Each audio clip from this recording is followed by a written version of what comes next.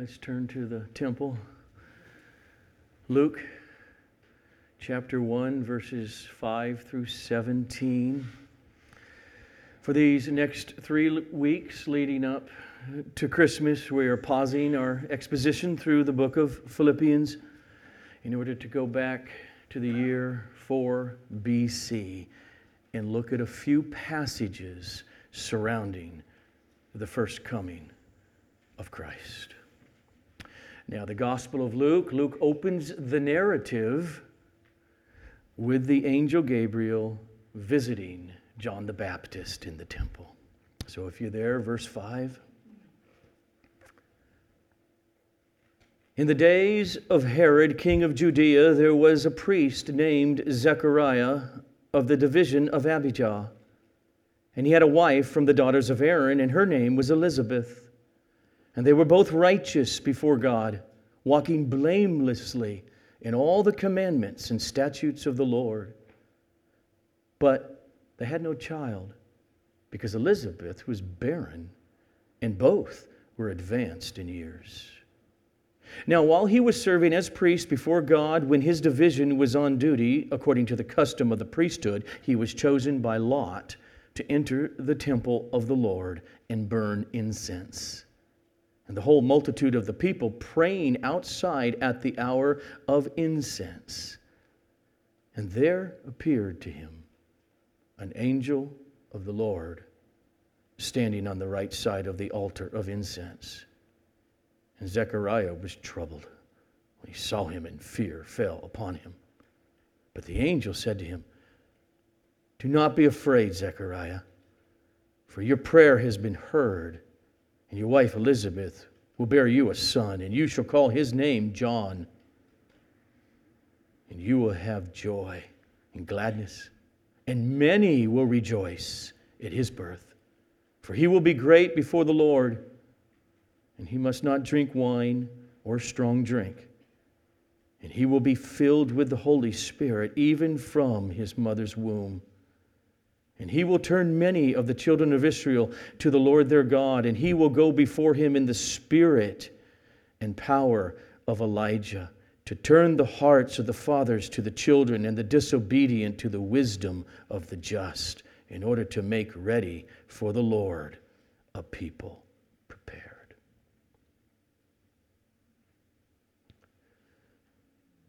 Oh, Father, this is the center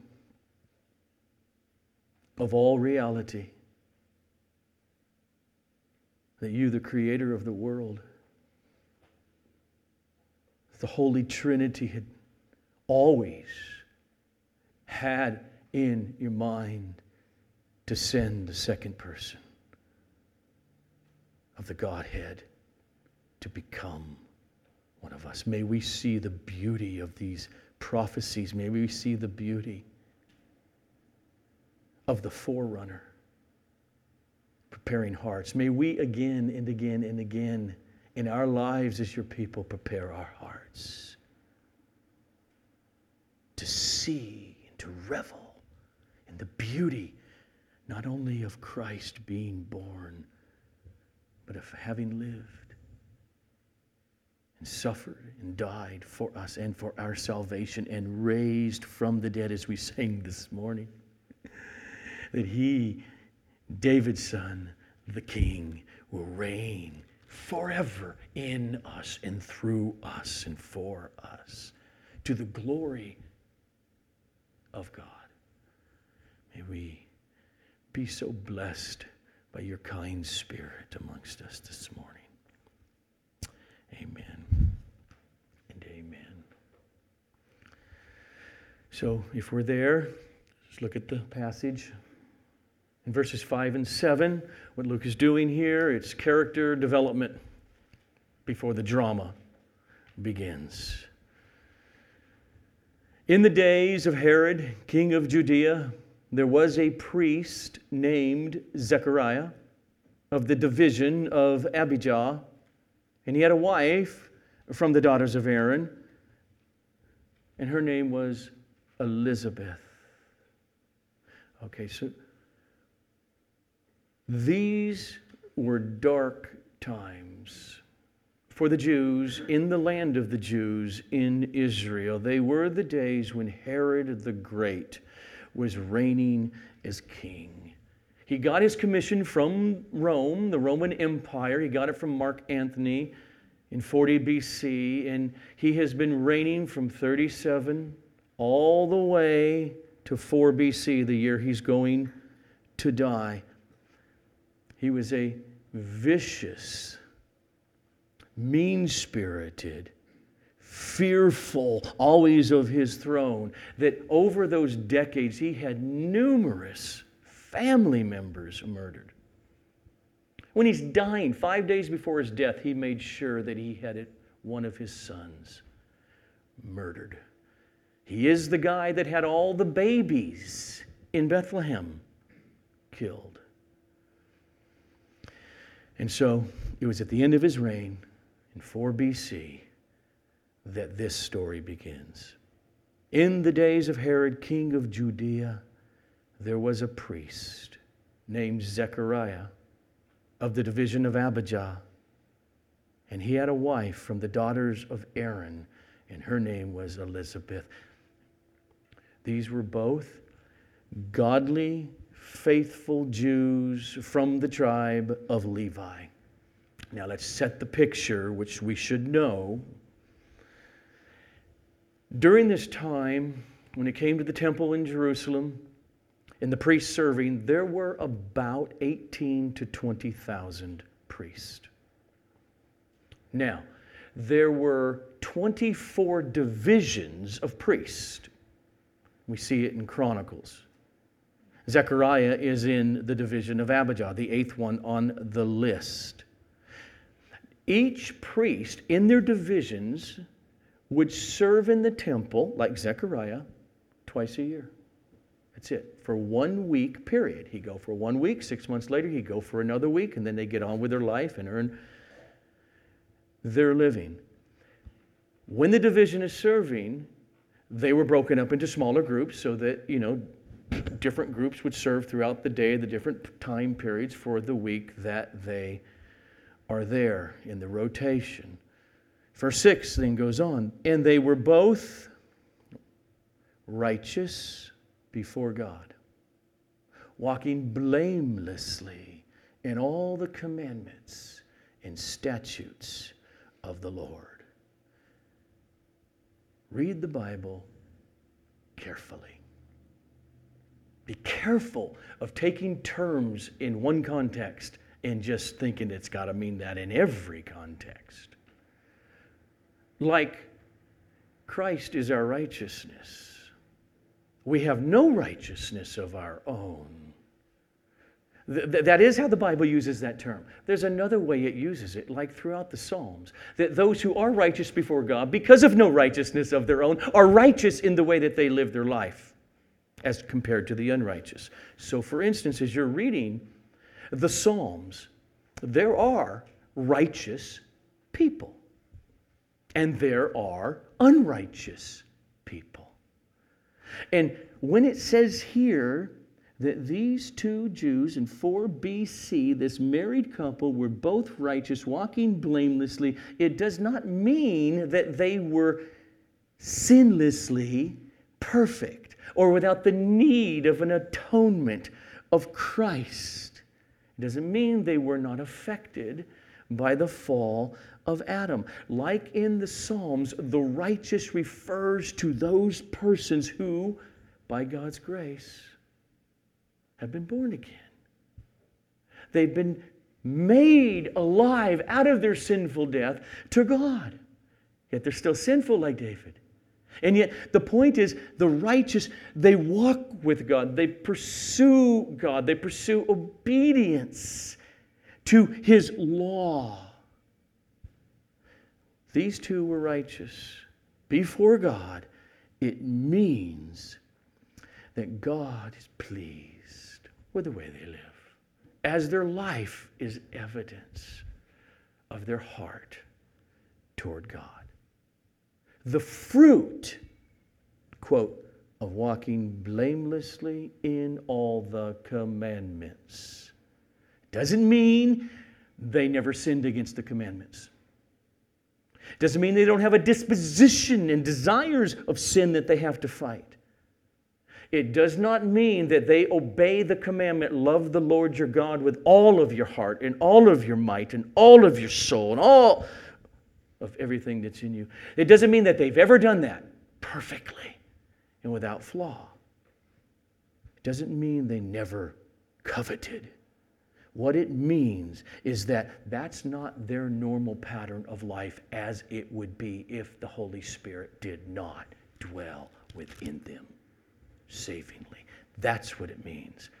Like for every Christian post Christ's resurrection, us today, if we truly are belonging to Him, we walk. Not sinlessly, not perfectly.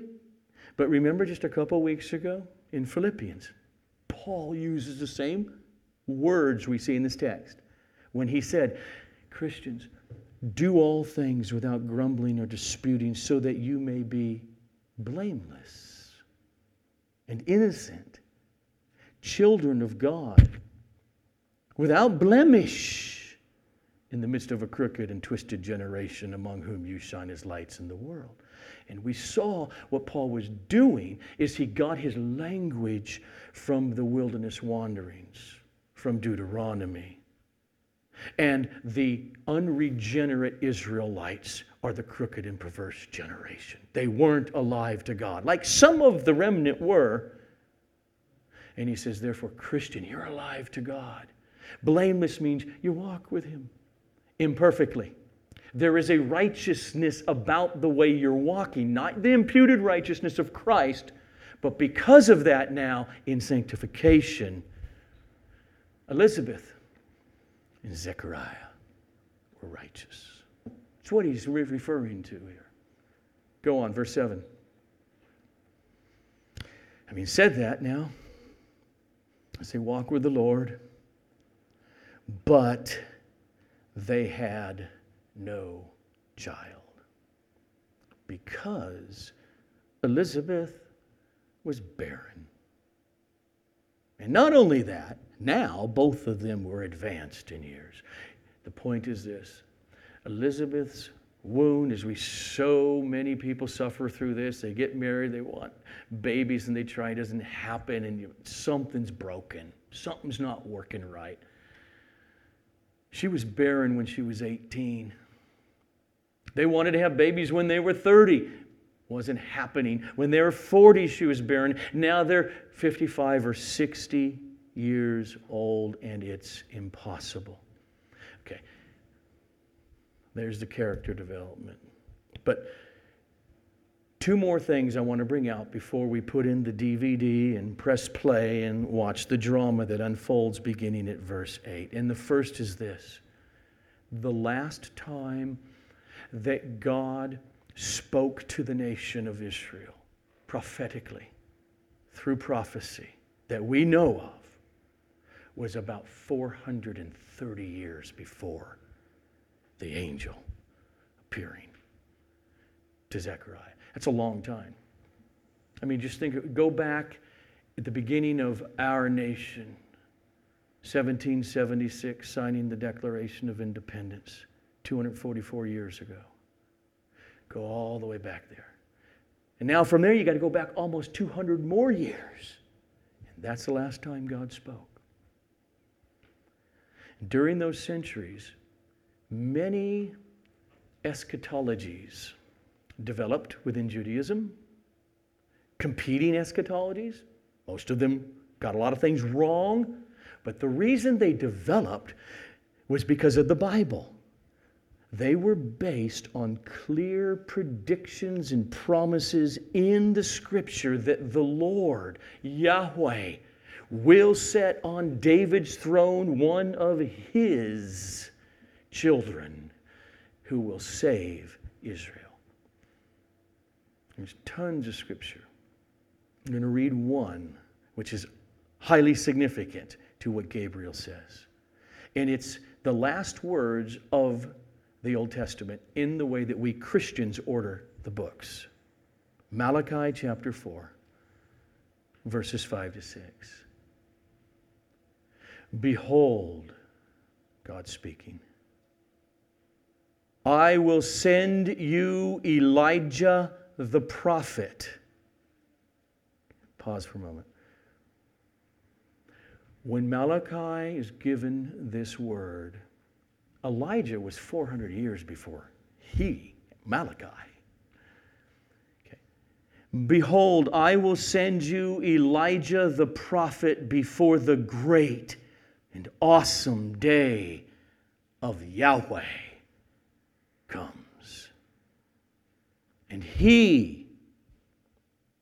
this Elijah figure, will turn the hearts of fathers to their children and the hearts of children to their fathers, lest I come and strike the land with a decree of utter destruction. So, that prophecy sits for 430 years. The second thing, before we go to the DVD, is that this is not a normal day of service for Zechariah. He's been a priest for decades. He's getting older. He's going to be retired from it pretty soon. He's been doing it twice a year, year after year. But each priest is allowed to be the one to go into the holy place alone and light the incense. Now, the holy place is not the Holy of Holies. There's still a curtain behind that where the high priest goes once a year. The holy place is, I don't know, is this 30 feet? It's like 30 feet wide and 60 feet long. It's this big room, but they're only allowed to go and do it one time in their whole life. He's never done it at this point. And those who haven't done it, what they do is they roll the dice. They draw straws. They do it by lot. Who gets to go? There are 2 offerings every day, the morning and the evening.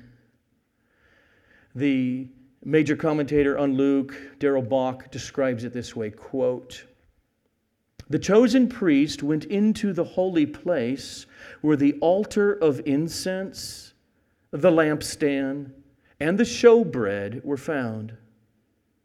The priest offered the incense with its sweet savor on behalf of the people. The incense was a symbol of intercession prayers proceeding up to God. Represents the prayers of the people. Okay. Let's go to the drama. Verse 8. So now, while Zechariah was serving as priest before God, when his division of the 24, when his division was on duty, according to the custom of the priesthood, he was chosen by lot to enter the temple of the Lord and burn incense. And the whole multitude of the people were praying outside at the hour of incense. So this is, forget about the angel, this is the most intense day of Zechariah's life. He's going into the holy place as a priest alone to light the incense on this evening offering. On behalf of the people, he knows he's representing Israel. The thousands out there in the courtyard praying that the incense signifies their prayers to God. And as a whole, the prayer of Israel is, Yahweh, our God, send the promised one, the Son of David, to deliver your people, Israel. And so he goes in. Obviously, he's very nervous. You know what this is like, right? You could be in your home. And you walk into a room where you know no one is there. And then there's a shadow of a human being, a wife, a kid, and it startles you. He's alone. And then he's startled. First he's startled, he's troubled. And secondly, he's not just startled because he was right. There is another being. And it's not startle now, it's fear. That's the text. And there appeared to him an angel of Yahweh, a messenger of Yahweh, standing on the right side of the altar of incense. And Zechariah was troubled when he saw him, and fear fell upon him. So the only time in his life that this guy gets to go be the dude who offers the incense, he gets the living bejeebies scared out of him. It's frightening. And I think that's what happens. If an angel appears to one of us sinful human beings in order to give us a message, not talking about when we don't know it was an angel, I think that's what you do. You fall down in terror, in fear. That's why all 4 times in Luke's gospel, when an angel appears, the first thing the angel says is, don't be afraid. In other words, calm down. It's going to be okay. Because I got good news, not bad news for you. And that's what he does here. He tells Zechariah the reason. Don't fear, it's going to be all right. How come? Answer, because your prayer is answered. He heard it. It's answered. But the angel said to him, do not be afraid, Zechariah, for or because your prayer has been heard, and your wife Elizabeth will bear you a son, and you shall call his name John. Now, obviously, this couple, like any couple, prayed for years to have a baby. I don't know if they've done it lately. And the people of Israel are praying constantly, send the Messiah, the Son of David, the King of Israel, to reign and banish from us all our enemies. And so he says, your prayer is answered. I think he must mean both. Because they're not two separate things. They're one and the same. And the words of the angel Gabriel bear it out. Zechariah, you get your son. And the nation of Israel gets the forerunner to the Messiah. Verse 14.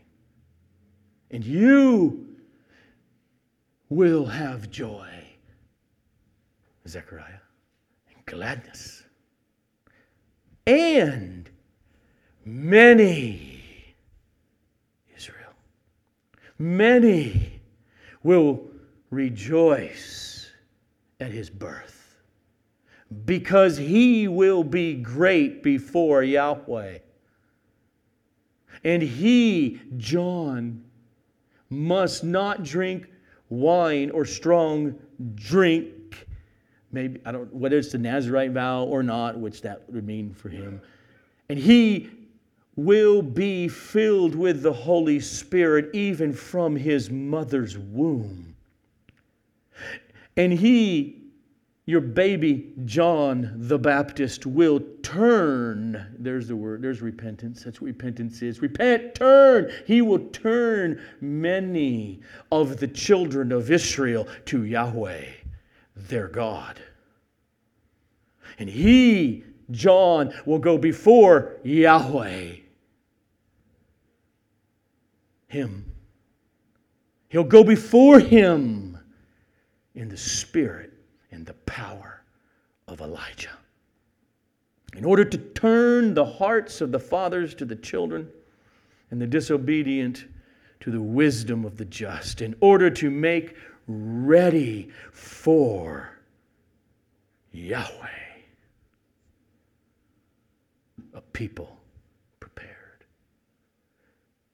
Zechariah and many will rejoice that this child is born. Angel says John's mission is to go before, chronologically, in time, and we know what he did do. Through his preaching of repentance and baptizing, he will lead the way, prepare the hearts so that they turn to Yahweh as he goes before Yahweh comes. And that's why 6 months after this, the angel Gabriel will go up north to a poor teenage girl in an obscure village and appear to her. And Yahweh will become human in her. And the manner of John's ministry, he says what it'll be. It'll be like Elijah. Clearly referring to the prophecy from Malachi 430 years earlier. Not that it will be Elijah, but in the power and in the spirit of Elijah. And if you remember Elijah in his story in 1 Kings 17 to 18 with Ahab and Jezebel, and God said, nope, it's not going to rain for 3 years, and they're very angry at him. But the whole reason was God's judgment. Because the people of Israel rejected Yahweh as a whole. And not only that, had many of the Yahweh prophets killed and put up Baal prophets. And after 3 years, remember, he has the confrontation. Bring all the prophets of Baal. Go ahead and offer your sacrifice. And he mocked them. And mocked their false god. And then is his turn. And he kills the bull. Puts it there. And let's just dump more water on it. Dump more water. Because you're not allowed to light the fire. Your God has to. And God does. He turned the people of Israel back to Yahweh. Elijah did. John is that kind of a prophet to turn the people back to Yahweh so that now they're prepared for Yahweh coming. That's our passage.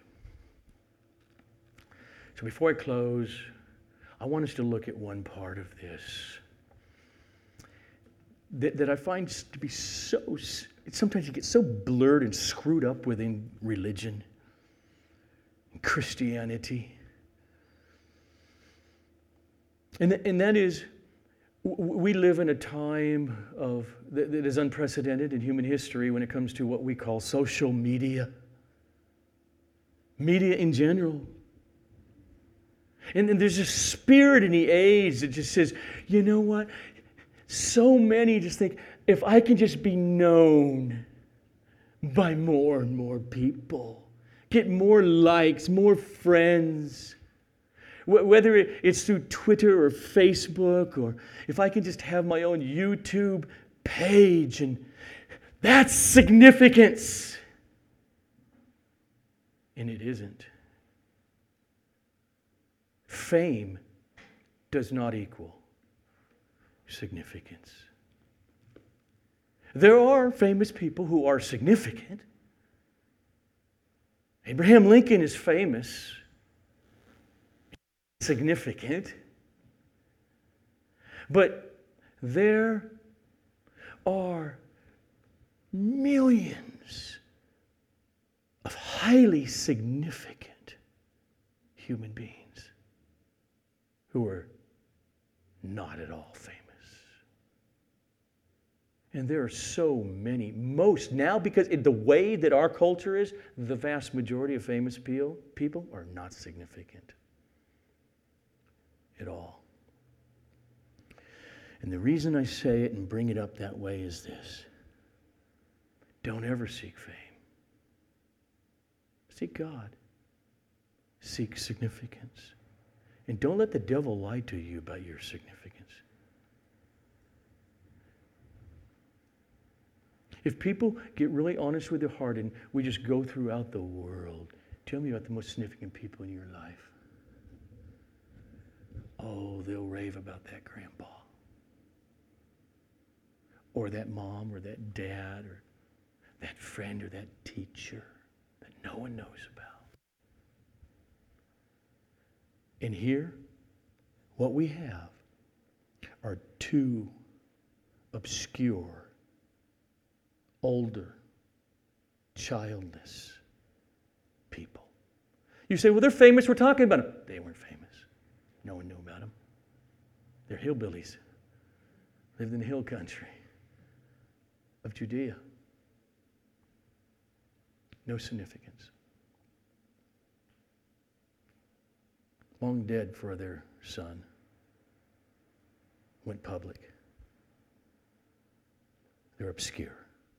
And verse 6 says, they were both righteous before God. And thus God used these two obscure vessels in order to bring about the revival of all revivals, to prepare the way. And in our day, right now, I hope that God causes our hearts to grow, to pray sincerely, that He would do a revival in our time. Particularly here, particularly now, particularly on this planet and in this country where Western civilization is facing a frontal attack, which at the core means Christianity is. And we know through church history, often God, the way He brings about, these are sovereign acts of God, revival, is through persecution, through suffering. The way He cleans house, cleans all the corrosion on His people and the church, is often through pressure, washing of stress, persecution. Don't deny me before men.